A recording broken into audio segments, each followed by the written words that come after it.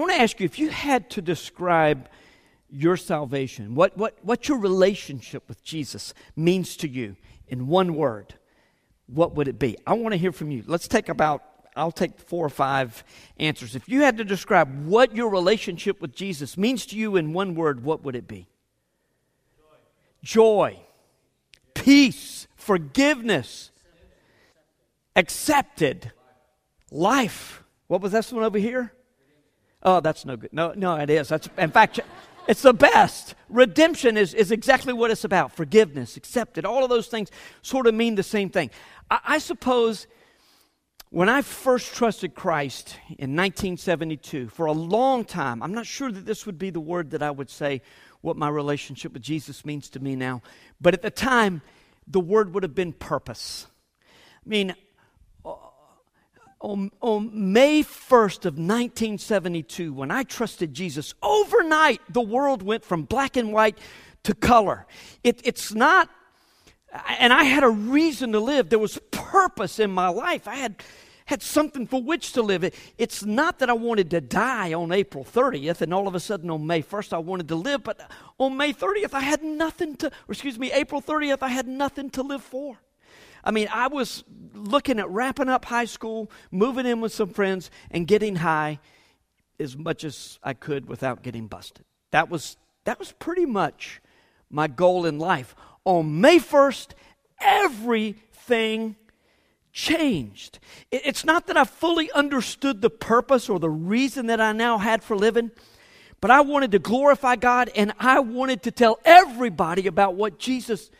Well, no, wait a minute. That's not exactly right either. It's not that I wanted to go up to complete strangers and say, let me tell you what Jesus did for me. It's that I couldn't help myself. I mean, time and again, you know how now you feel like, I need to say something, but I really don't want to. And you don't. I'm afraid to. I'm this. Well, back then it's like, I really don't want to say this. And then, hey, let me tell you about Jesus. I mean, it came out. I couldn't help it. But I really did want to. Because I just thought, if you will just hear what Jesus did for me and what He could do for you, then immediately you will receive Him as your Savior. I was not thinking about the fact that a year earlier, my cousin had shared Jesus with me, and I cussed him out. I just thought, once I got saved, everybody will get saved if you just knew about this. Jesus had saved me and had filled me with purpose. So what is that purpose that was so nebulous in my mind? I knew I had it, but I wasn't exactly sure what my purpose was. Well, before I answer that question, let me just tell you a little bit about where we are in this series called the 29th chapter, which simply refers to God's continuing story being played out in our lives. We went last year through the book of Acts, 28 chapters. Now we're in chapter 29. The book of Acts ends kind of abruptly. It's very anticlimactic, but there's a reason for that. It's because God's story is not finished. He's still building His church. So what's our role? What is our purpose? This story began at creation, and it continued through the fall of man. It climaxed in Jesus' death on the cross, where redemption, that beautiful word, redemption, was bought for all those who would believe in Jesus' death as payment for their sins. And then it will ultimately culminate in restoration at the time when our hope that David talked about and we sang about this morning is fulfilled. This is not a, oh, I really, really hope this is true kind of a thing. This is an assurance in our hearts that one day we will live with Jesus, and all of those things that we sing about are true. No more sorrow, no more pain, no more death. But we are in the presence of eternal bliss and joy because we're in the presence of Jesus forever and ever. Yesterday at this wedding, in fact, last Saturday night, Allison and I sat with Kat Jones. Many of you know Kat Jones. If you ever met her, you remember her. Let me just put it that way about Kat. And she is just wide open. And Jonathan, her husband, is like, you. If you met him 6 times, you say, John, do I know that guy? You know, he's So this is going to be quite a ride for these guys. And it's a beautiful match the way the Lord has brought them together. And Kat and Jonathan were telling Allison and me about the wedding. Last Saturday night we were sitting at Barnes & Noble and she said, now here's what I want to do. You know, you take the first part, and then the bridal party is going to be seated. Now, when you say the bridal party is going to be seated, that's not like 3 or 4 people on each side. She had 11 bridesmaids, 4 flower girls. Hazel Cross was one of the flower girls. Our own Chloe Ray was one of the bridesmaids. She was like a junior bridesmaid, but not really junior at all. She came in, and I'm thinking, whoa, how is this going to work? But as the week went on, and then the pastor from Jonathan's church in Mebane, their church in Mebane, was going to come and share the gospel. And as the week went on, though, I was thinking, wow, this is really great. And when they sat down and Andy Dunkerton came up and shared the gospel, I thought, how beautiful. I mean, they were participating. We sang first, and then everybody sat down, and the scripture was read, and Andy came and said, he said, I'm going to address my remarks to Jonathan and Catherine. And of course, really, they knew what he was going to say about the story of God. This story that we talk about, creation and fall and redemption and restoration. He put it in another way, and there are lots of ways you can talk about this, but he said, I want to talk about the majesty of God, the misery of man, and the mercy of Christ. And already you see where he's going, and he stated it so beautifully. God comes onto the scene, and he says, in the beginning, God created the heavens and the earth. And we see the majesty of God, this one who created everything that is. And the culmination of his creation in all this incredible universe is man. And there's so many scientists that say, there seems to be design, but there's just no way that God did all of this just for these humans that seem to mean so little. Well, no, the psalmist said it another way. He had a different perspective. What is man that you're mindful of him?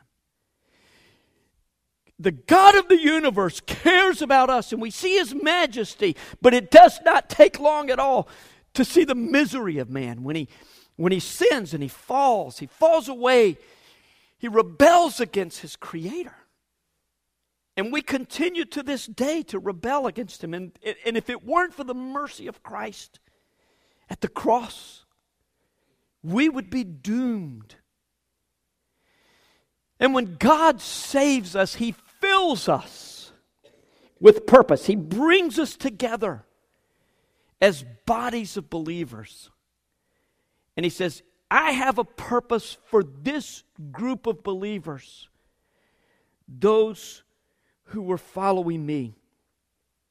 Back in November, we began a 3-week mini-series about the Grace Community Church purpose statement, which is exalting the Lord, establishing believers, and engaging the world with the gospel of Jesus Christ. That's what we understand to be our purpose. In early November, Sean talked about exalting the Lord. And the next week, I was going to talk about establishing believers, and oh my goodness, I was so sick that morning. I think it was when this vertigo was coming on, and I really didn't understand that it was vertigo, but I was so nauseated. And at the last moment, Jim McLaughlin filled in very ably, I understand.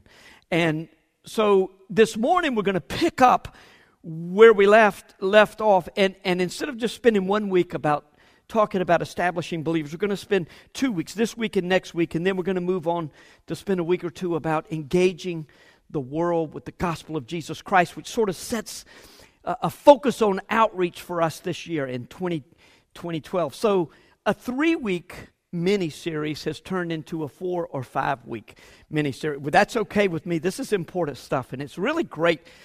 We are so structured now in the ways that we move with these series that it's hard to get stuck in a place. You just have to keep moving.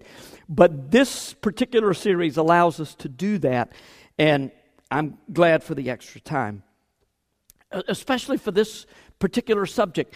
And this is going to be a different type of message maybe different than anything I've ever preached here.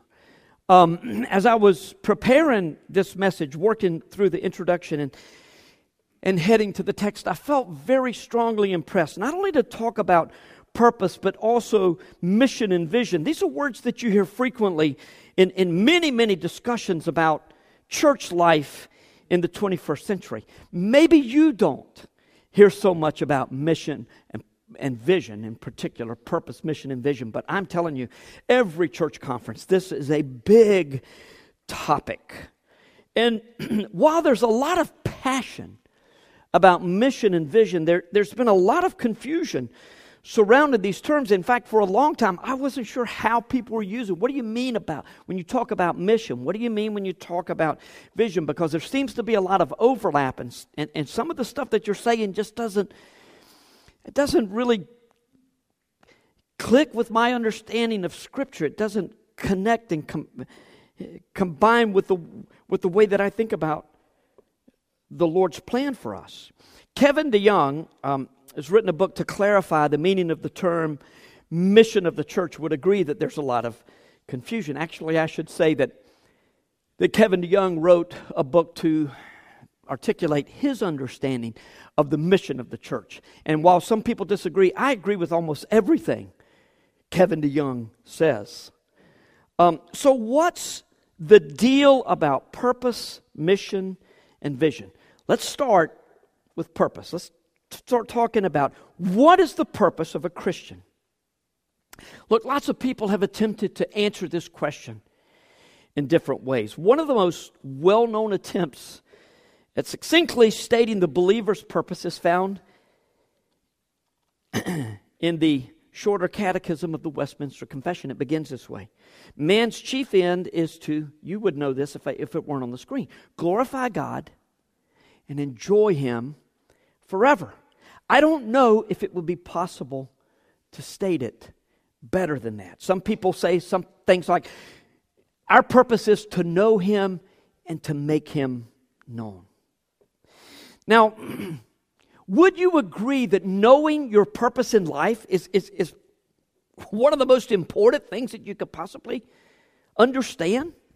It's why addictions are so harmful. And I'm not talking about the biggies, like drugs or alcohol or even pornography. I'm talking about addictions that are more seemingly innocuous, such as video games or shopping or sports or Facebook. I mean, and none of those things are bad. They're fine as long as they're kept in check. But when our days and nights are consumed with less than meaningful activity, we lose focus on our purpose and we miss the most important reasons for our existence. Some of you thought Tim Tebow was our reason for existence. Tom Brady got his respect last night. I'm not sure he got any love, but he got his respect. Well, what's true of individuals can also be true of churches. In the bustle of activity, we lose focus on our purpose. It's one of the reasons sometimes people say, well, okay, you use this word instead of this word. It means the same things, but words have meaning. We try to talk about ministries rather than programs because people get attached to the ways that you do things. And there are so many things that churches do today that you better not touch that program. It has nothing to do with Scripture. It's a way of understanding Scripture. But look, methods come and go. They change. They're just not so many things sacrosanct as we want to make them. And so when you get busy, you lose focus on the purpose. Why do we exist in the first place? When Grace Community Church was founded 17 years ago, much prayer, thought, and discussion was given to that question. Excuse me. Why do we exist? Here is the answer found in the church constitution under Article 2, appropriately titled Purpose. With each statement, there's a corresponding response and call to action. If you read the Constitution, you'll see that there's a response and a call to action for each one of these. But I'm just going to read the three statements of purpose. 1, Grace Community Church is to worship and glorify God. 2, Grace Community Church is to edify the body of Christ. That is, to build one another up toward Christ-like maturity. 3, Grace Community Church is to spread God's love and His Word worldwide through evangelism and missions. Interesting how structure sort of corresponds to our thoughts about the Trinity. I mean, God the Father, God the Son, God the Spirit. Which one is the most God? None, right? They're all three God. They're equal, and yet there is an order. We talk about the first person, the second person, and the third person of the Trinity. So how do we approach this purpose? Do we approach it like this in a list, 1, 2, 3? Or do we approach it like this? We're doing all three at the same time. It's both. The answer is both. There is an order. We come together to worship and glorify God. That is our man's chief end, man's chief purpose is to glorify God and enjoy Him forever. And as we enjoy Him, these other things happen.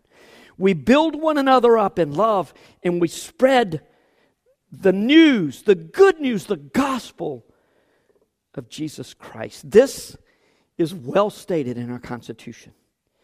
If you'll think about it, you've seen that in another form even today already.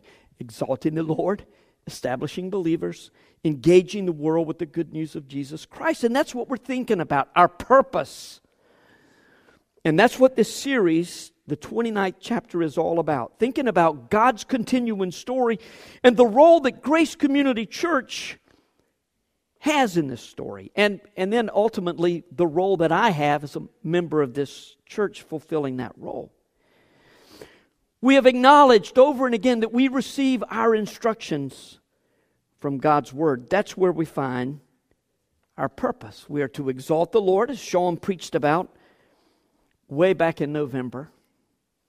We're to establish believers as well. God has designed the church to be a place where Jesus is the head and where God's children learn about Him and grow in their relationships, both with Him and with their brothers and sisters in Christ. We're going to talk a lot next week about knowledge, the role that knowledge of God has in our spiritual growth.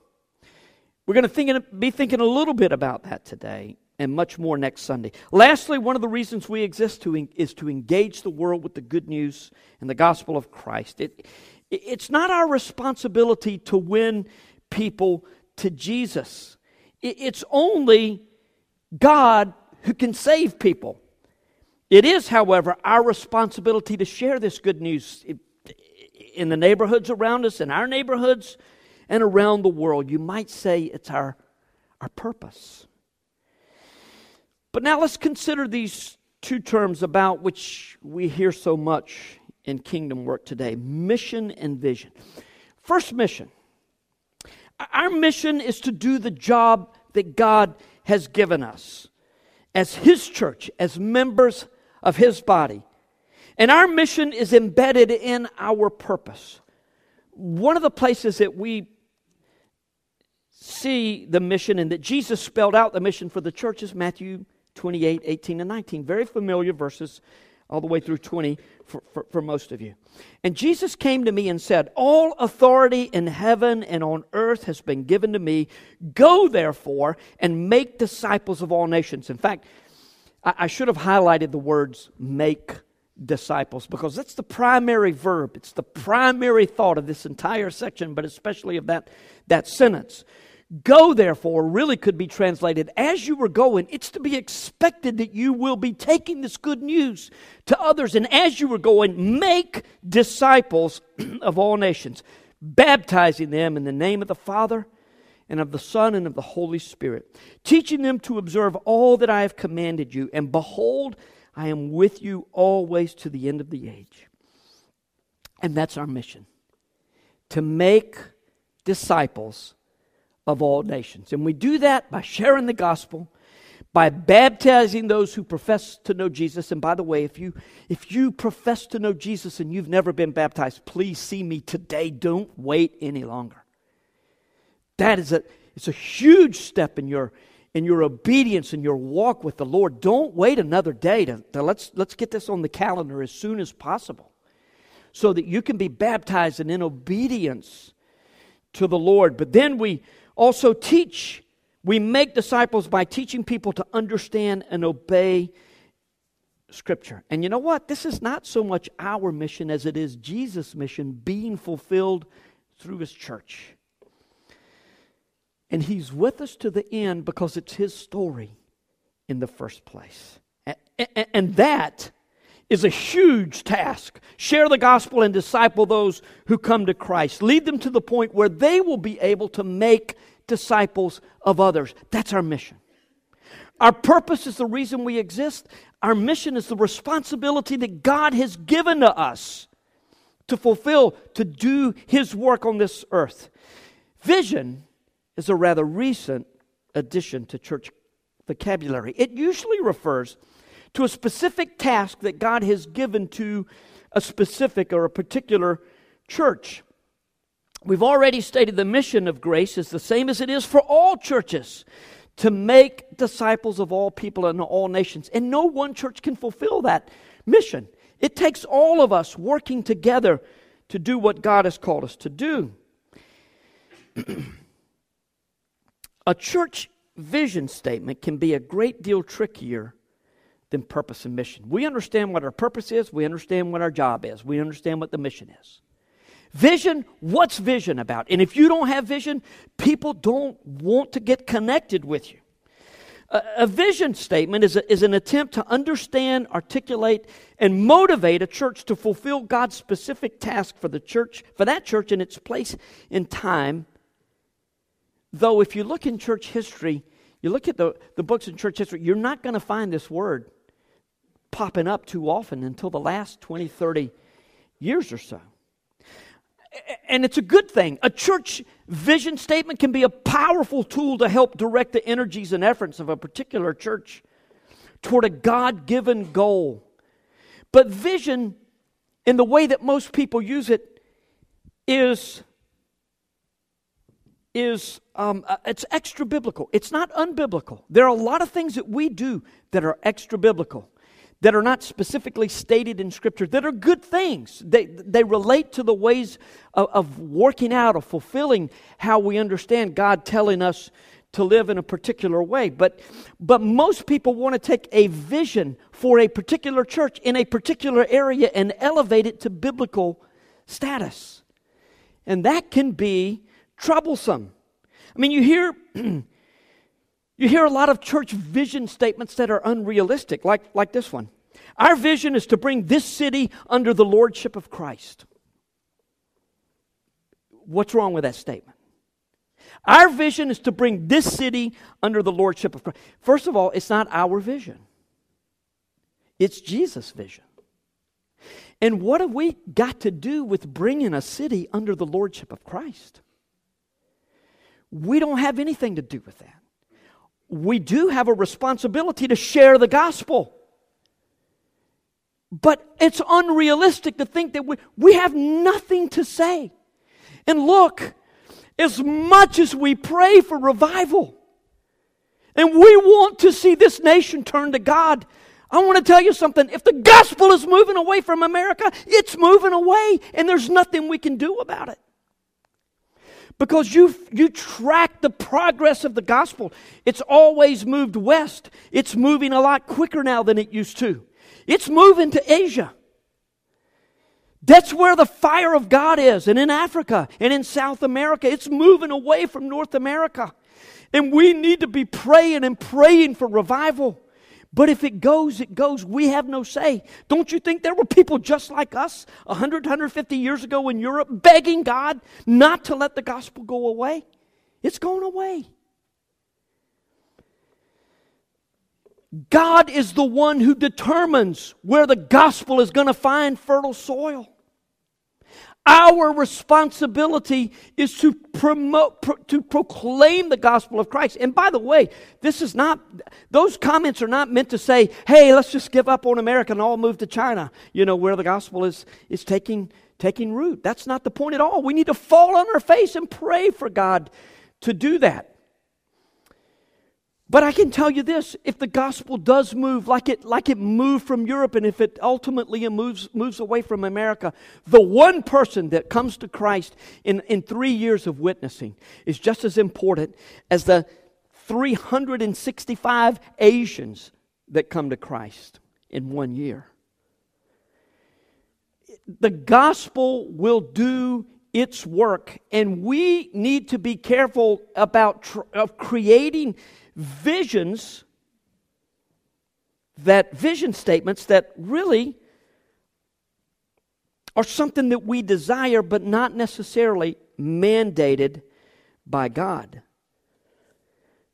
What about a church vision that strives to bring the gospel to every home in the city? It's a noble desire, is it not? Let's share the gospel with every home in the city, in the county. It's a noble desire indeed, but if you put the majority of your energy and resources into such an endeavor, not only are you going to almost certainly neglect the needs of your body, you may well find yourself exhausted after several years and have to admit that your efforts have failed it because you were just unable to fulfill the vision that God gave to your church. On the other hand, you may be justifiably excited that you've reached far more homes than you would have without that vision statement. It's a goal. It's something we're pursuing with all of our hearts, but sharing the gospel with every person in the city is the task of all Bible-believing churches in the area, not just your particular church. So you can see how it can be tricky, but it doesn't mean we shouldn't think about vision. In preparation for this message, I looked at a lot of different church websites to see what they say about vision. And there seems to be a trend away from using that word. Back 10, 15 years ago, everybody talked about, this is our vision. And get on board because here's what we're going to do for God. And that's, again, it's not a bad thing. Please do not think I'm making light of that. It's not. But there seems to be a move back to the understanding of mission. This is our mission. I think that's a healthy shift back.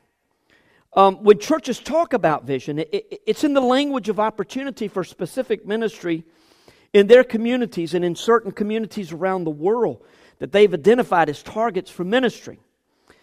Often, vision statements are not just like one sentence that everybody can just rally around and go at it.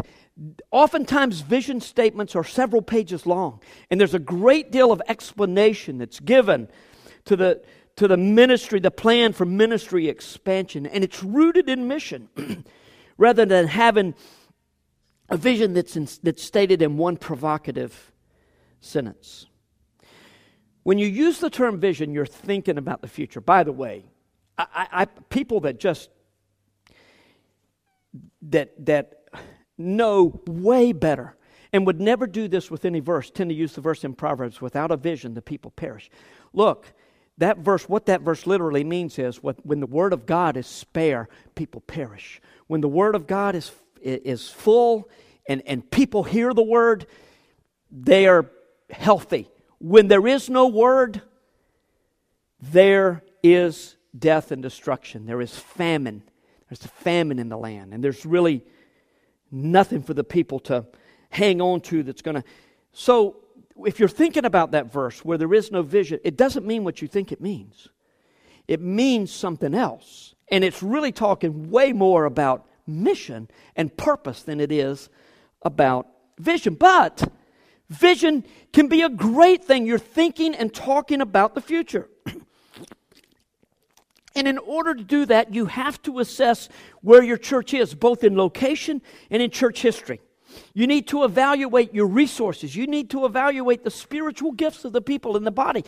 You also need to think about the needs in the body and the needs in your surrounding community.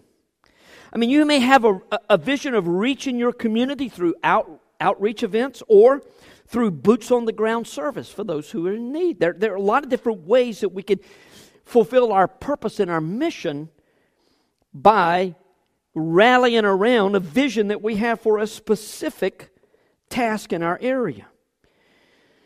You may have a vision for striving to have a backup leader for every significant role in the church.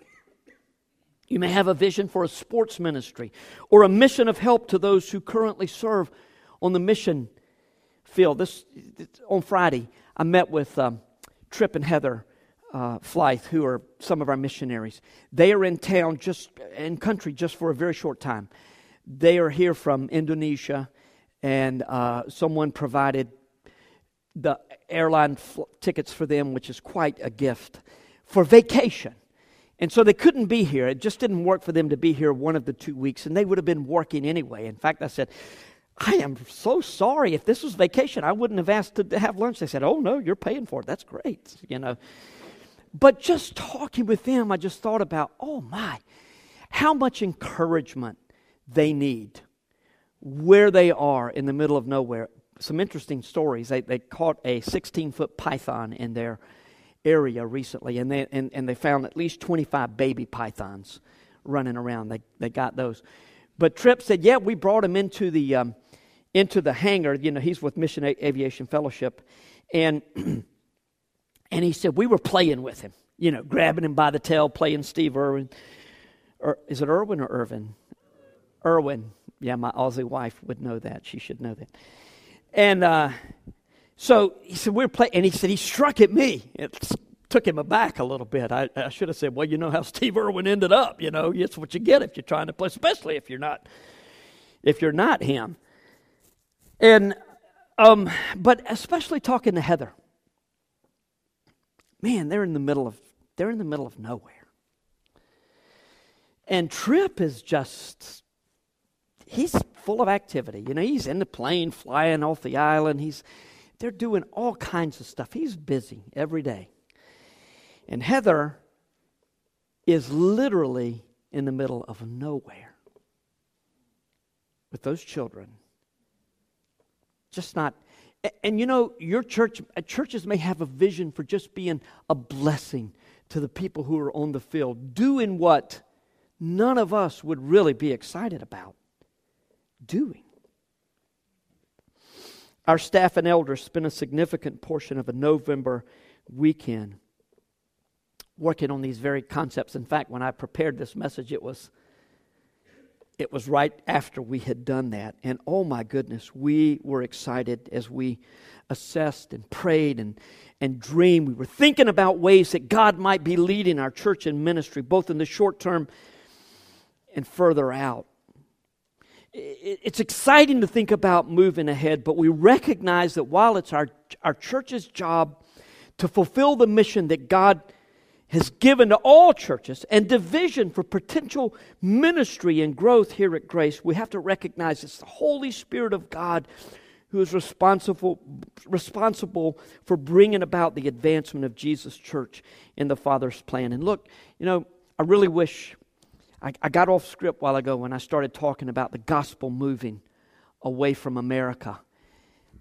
And I probably shouldn't have talked about it until, you've thought about that more and you're ready to think about that more, because we don't tend to think like that. But look, you study church history, you study the way the gospel has gone, and you see very clearly this is God and God alone who determines how all of this happens. And so we're excited about thinking about this year, about what God is, going to do at Grace.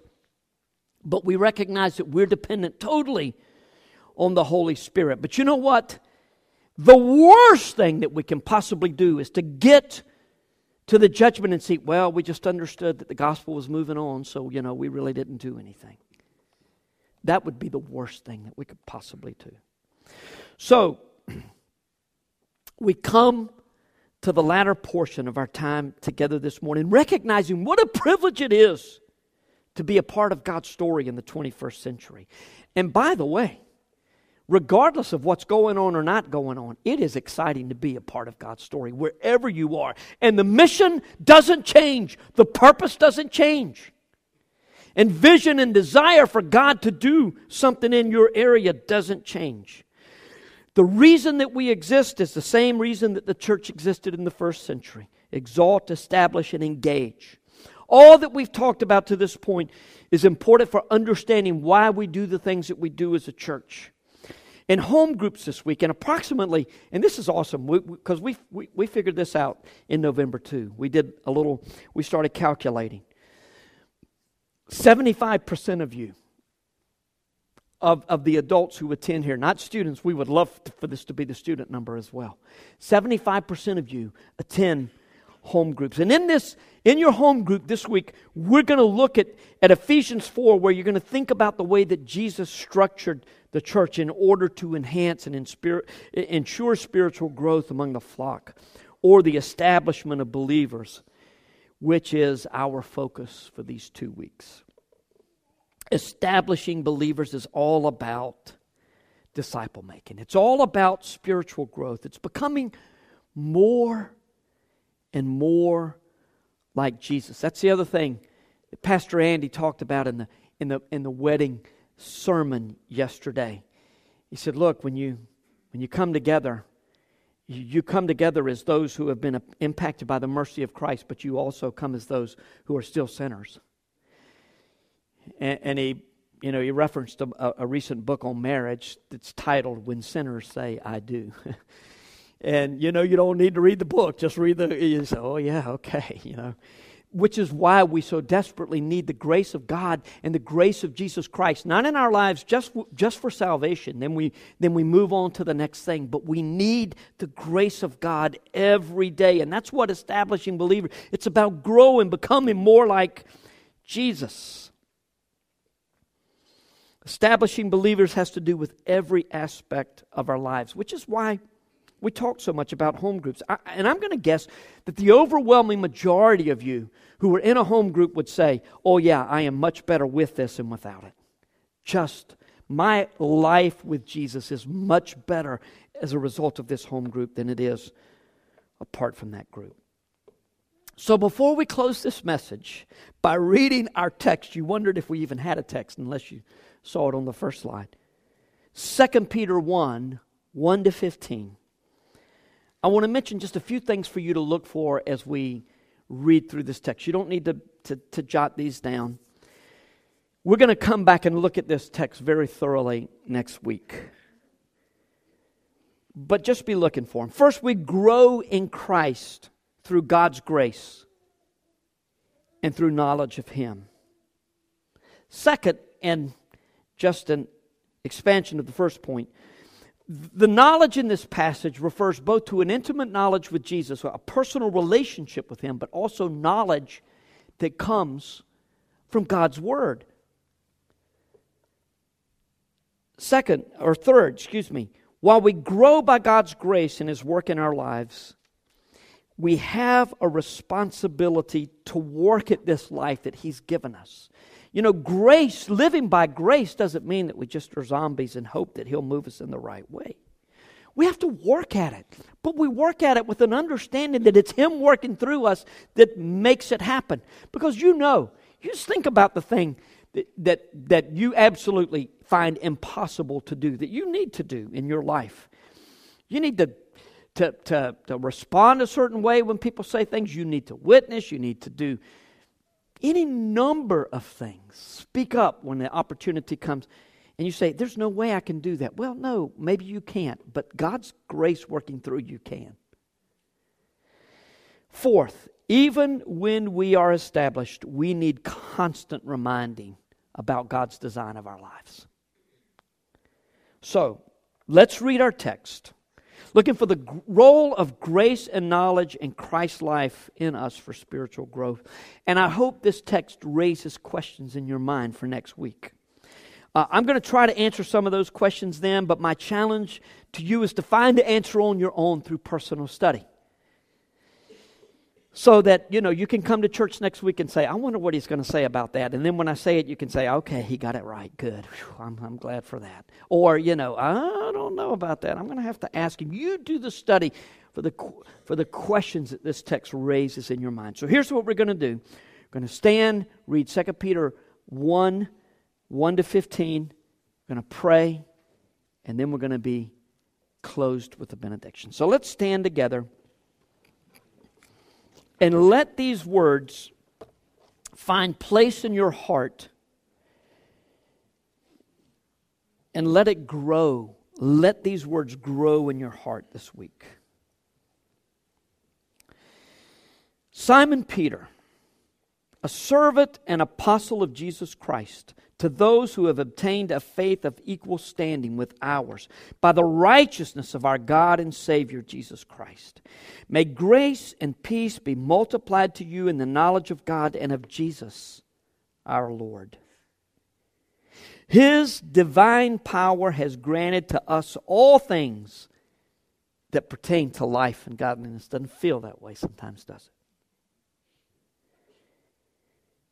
Through the knowledge of Him who called us to His own glory and excellence, by which He has granted to us His precious and very great promises, so that through them you may become partakers of the divine nature. Think about that one this week. Having escaped from the corruption that is in the world because of sinful desire. For this very reason, make every effort to supplement your faith with virtue, and virtue with knowledge, and knowledge with self-control, and self-control with steadfastness, and steadfastness with godliness, and godliness with brotherly affection, and brotherly affection with love. For if these qualities are yours and are increasing, they keep you from being ineffective or unfruitful in the knowledge of our Lord Jesus Christ. For whoever lacks these qualities is so nearsighted that he is blind, having forgotten that he was cleansed from his former sins. Therefore, brothers, be all the more diligent to make your calling and election sure. For if you practice these qualities, you will never fall. For in this way, there will be richly provided for you an entrance into the eternal kingdom of our Lord and Savior, Jesus Christ. Therefore, I intend always to remind you of these qualities, though you know them and are established in the truth that you have. I think it is right, as long as I am in this body, to stir you up by the way of reminder, since I know that the putting off of my body will be soon, as our Lord Jesus Christ made clear to me. And I will make every effort so that after my departure, you may be able at any time to recall these things. So today, entirely different kind of message than I've ever preached here before, where we didn't spend more time in the Word than we always do. But that's the point. We're moving right to this point, that this is what we are about, and it's God's Word. Let these words take root in your heart. Meditate on them all week long.